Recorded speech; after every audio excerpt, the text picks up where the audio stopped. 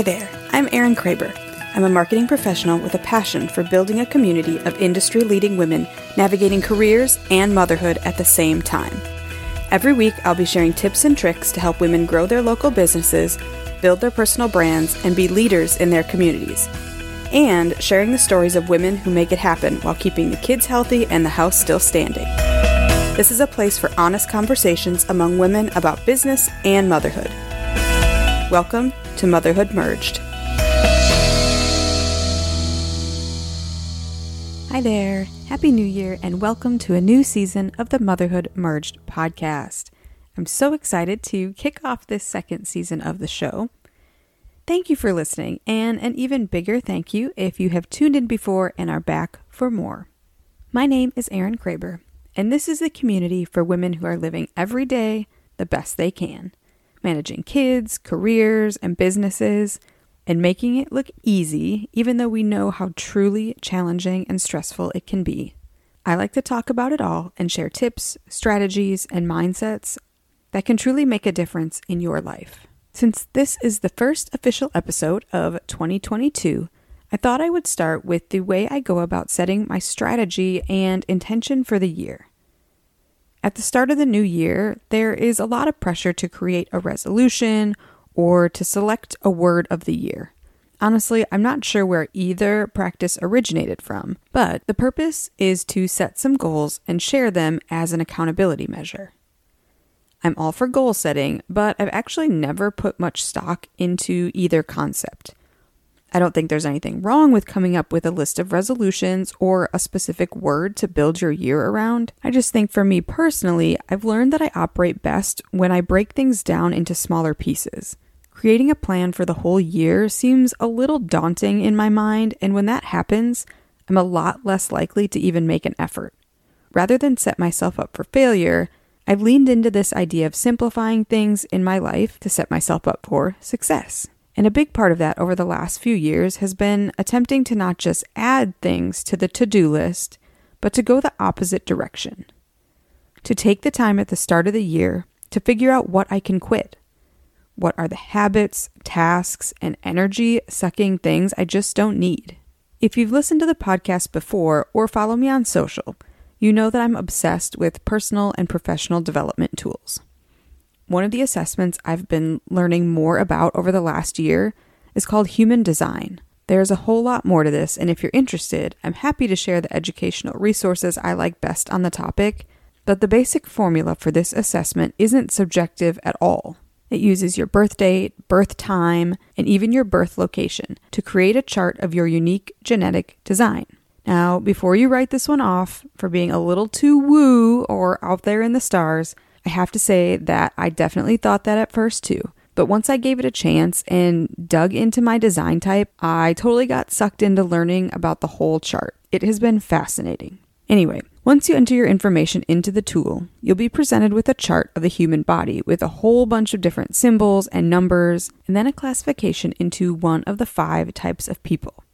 The 5 types are defined by 3 different categories: how you make decisions, how your functions affect others, and where your life is moving. Within this framework, I'm what human design refers to as a generator. Generators are the dominant type with nearly 70% of the population. They're the driving life force of the planet, and the strategy is to respond, and through response to find satisfaction and avoid frustration. They also have a deep-rooted need to learn about themselves. So why am I sharing this with you? Because one of the unique things about being a generator is that one of the key factors to my happiness is this intrinsic motivation, a need for me to focus on the things that bring me the most joy and feel the absolute most fulfilling, sort of like the Marie Kondo of only keeping things that spark joy. I need to fill my day or week or month with more of the things that I'm energized by and get rid of the things that I'm not. It explains why I like to remove things at the start of the year. Every January, like clockwork, I become obsessed with cleaning out the kids' drawers and organizing every closet in our house. Before I can even think about making a whole new plan, I need to get rid of things taking up space. My physical space, on my calendar, and in my brain. Now, let me be clear. I like to go through this exercise, and it's important to me to identify things to quit. But like many things, it's a lot easier said than done. I'm good at identifying, but not always great on the follow through. And sometimes the ideas I have of habits to quit are good in theory, but not in the practical application at that moment. So what habits, tasks, and mindset landed on my quitters list for 2022? I'm sure all the inquiring minds want to know, so I'll share my short list with you. And in turn, you can share your list with me. I've got my list of 3, and these are in no particular order, so let's dive in. Okay, friends, it's time for you to treat yourself. Better yet, treat your family to something fun from MeUndies. My husband's drawer is full of boxer briefs in every fun print they have, from avocados to unicorns, and even the new Game of Thrones edit. My daughter lives in her Harry Potter pajama pants, and I'm completely obsessed with their joggers and lounge pants. And the material on all their stuff is so light and so soft. My description can't do it justice, so you're just going to have to try it for yourself. Whether you like it basic or like to take a walk on the wild side, MeUndies has something to fit every body. Get 20% off your first order with this special offer from Motherhood Merged. Visit erinkraber.com/podcast for all the information you need. The first thing I want to quit is missing out on time with adult friends.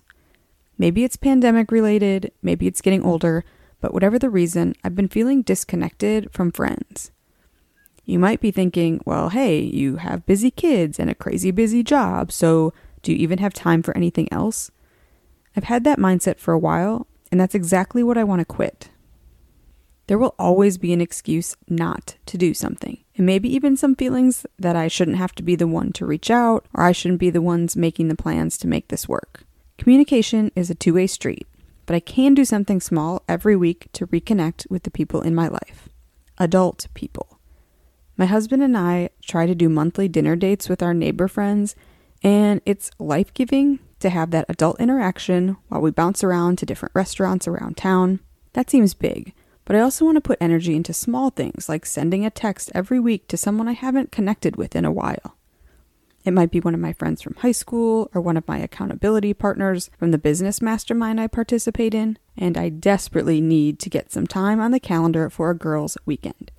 I've got a core group of friends that I live really far away from, and we've been saying for years that we need to get away together. Our busy lives keep getting in the way, so if it's up to me to get the plans together, then this is going to be the year I'm not too busy for a lunch date, or a happy hour, or even just a phone call to connect with an important person in my life. The next habit I wrote down is to quit letting my inbox control my day. This is not the first time I've tried this one, and it's a habit that has been really hard to break. I can't remember who said this, but when I heard it a year or two ago, I wrote it down on my whiteboard that I have at my desk. And it's a line that says, your inbox is not your to-do list. And I have the word not underlined. I'm going to quit making excuses for why I allow myself to be a slave to my email. It's gotten to the point in recent years where just the sound of the email notification from my phone or seeing any number next to the email icon on my phone at the end of the day raises my blood pressure. The 24/7 nature of technology plays a huge factor in this for sure, but also, why am I like this? A couple of years ago, I was at my doctor's office for my annual checkup. Nothing out of the ordinary. And I don't love doctor's offices or hospitals to begin with, so I usually put off these things as long as humanly possible. So I was already annoyed about having to take time out of my workday to be there in the first place. The nurse had just taken me back to the little room and we were making small talk while she was logging into the computer. And she asked me where I work and what I do, and I know I was in the middle of a busy sports season. So she was asking me about that while getting ready to take my vitals.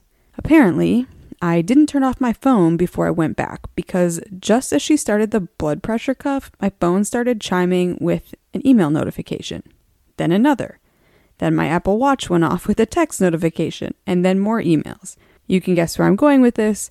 The nurse stopped everything because my blood pressure jumped so high in that minute stretch that I think she just felt bad for me. It was a mini wake-up call that I was allowing my inbox to dictate the flow of my day. Rather than work through my day and the project-related tasks, I would panic at the sight or sound of an email and immediately jump to whatever someone else needed in that moment. After that, I started working on small things like not checking my emails after work until after my kids went to bed or turning off notifications to my phone altogether. and blocking time on my calendar just for responding to emails. And it's worked somewhat, but I broke any boundaries a long time ago around email, and it's really hard to make them again. I've created this expectation that if someone needs something, I was the person who A, know what they need, and B, can get it to them immediately. So while my work may be important to me and all the people I work with, I also realize that nothing we do is life and death. And even if it's an emergency, quote unquote emergency by our standards, I've trained my team and the people around me that an emergency requires a call and not an email. There are a lot of successful people in this world who don't have their email apps open all day long, who take 3 days rather than 3 minutes to respond to an email. I plan to be more like them in 2022 and quit letting my email prevent me from being as productive as possible. To have set times for email responses, and to give myself permission to let something sit for a reasonable amount of time before I respond, and to make every effort to stick with it even when it's hard. The third thing I wrote down is also something I've said and tried before. I want to quit rushing. When I say rushing, I mean this feeling that time is running out that leads to feelings of anxiousness and stress. I've made progress, but not enough, in part because I've learned that rushing around is a side effect of a broken system. I'm pretty sure no one gets up in the morning with the plan to be racing out the door late to pick a child up from dance or hurrying to get to an appointment on time. Rushing is the end result of poor time management or poor task management. This one applies to all aspects of my life because I can feel rushed in different ways. Rushed to make a decision in my business, rushed to complete a project at work, and rushed just to get from point A to point B with everything everyone needs. It's physical and it's mental. I used to be really good about being on time for things, probably because my own mom was terrible at it and it would make me crazy. And then I had kids and I felt like I'm in a perpetual state of late ever since. And now I feel bad for every time I whined at my mom as a kid for being late. So how do I quit this habit of rushing in my daily life? Honestly, I'm not exactly sure of my plan yet. If I'm following my human design and centering my day around the things that light me up and give me energy, then it should adjust itself. In theory, I should naturally allow time for the important things, which include my girls, their activities, and also the big projects I'm working on. But as I've learned from experience, I have to be more intentional. I need a plan or a system that I can rely on, so that when something comes up to throw my day or week or month off track, my default setting isn't to do everything humanly possible to squeeze it all in. I think being a generator means being able to let go of the things that don't fit with more ease. And that's the overall goal for 2022. Do more of what comes easy. At the end of the day, the important thing is that you take time to evaluate. Like any business or project, you're a work in progress. There's never a wrong time to evaluate your progress. See where you are compared to where you want to be. It doesn't have to be on anyone's calendar but your own. It can be something you do in January or July, and you can evaluate based on a year or on a day. My method is pretty basic, but it serves me well given my intrinsic motivations. I want to do more of what makes me feel good and less of what doesn't. Might be a little idealistic for this cynic, but I won't know if I don't try. One of my favorite reads is Atomic Habits by James Clear. I actually prefer the audiobook version because I listen to pieces at a time and can easily skip around. But one of the things he says in the book that I have highlighted, and I'm just going to read it so I don't screw it up. The purpose of setting goals is to win the game. The purpose of building systems is to continue playing the game. True long-term thinking is goalless thinking. It's not about any single accomplishment. It's about the cycle of endless refinement and continuous improvement. Ultimately, it's your commitment to the process that will determine your progress. So I don't have just one big resolution or one word. And maybe I do buried inside my list of things to quit, but doing it this way feels manageable. It feels like the right order of operations and the right size habits to tackle inside of my system. Today I gave you some insights into the scary place that is my brain at the start of a new year. And I'd love to know about your evaluation process. How do you start the year? Or what does your self-evaluation practice look like if you have one? What things do you want to add for 2022? And maybe I've convinced you that it's important to consider what you can quit or take away to be a part of that practice. With that, it's time to wrap up this first episode of Motherhood Merged for 2022. I look forward to a lot more to come. I can't wait to introduce you to more amazing women and the work they're doing in the world, and to connect with you on social. Find me on Instagram or LinkedIn. Those are where I hang out the most, and let me know what you thought about today's topic. And don't forget, you're doing a great job. Talk to you again soon. Thanks for tuning in to this week's episode of Motherhood Merged. I hope you enjoyed this conversation as much as I loved putting it together to share. If you want to know when a new episode drops, be sure to subscribe on the platform of your choice so the newest episodes are automatically queued up and ready to enjoy. I do have one small favor to ask. It will only take a minute, and it will help this podcast grow and get in front of more women who need my brand of support. I would be so grateful if you would leave a 5-star review and share this episode with a friend. Tag me on social at Erin_Kraber with your feedback, and I'll be sure to shout you out in return.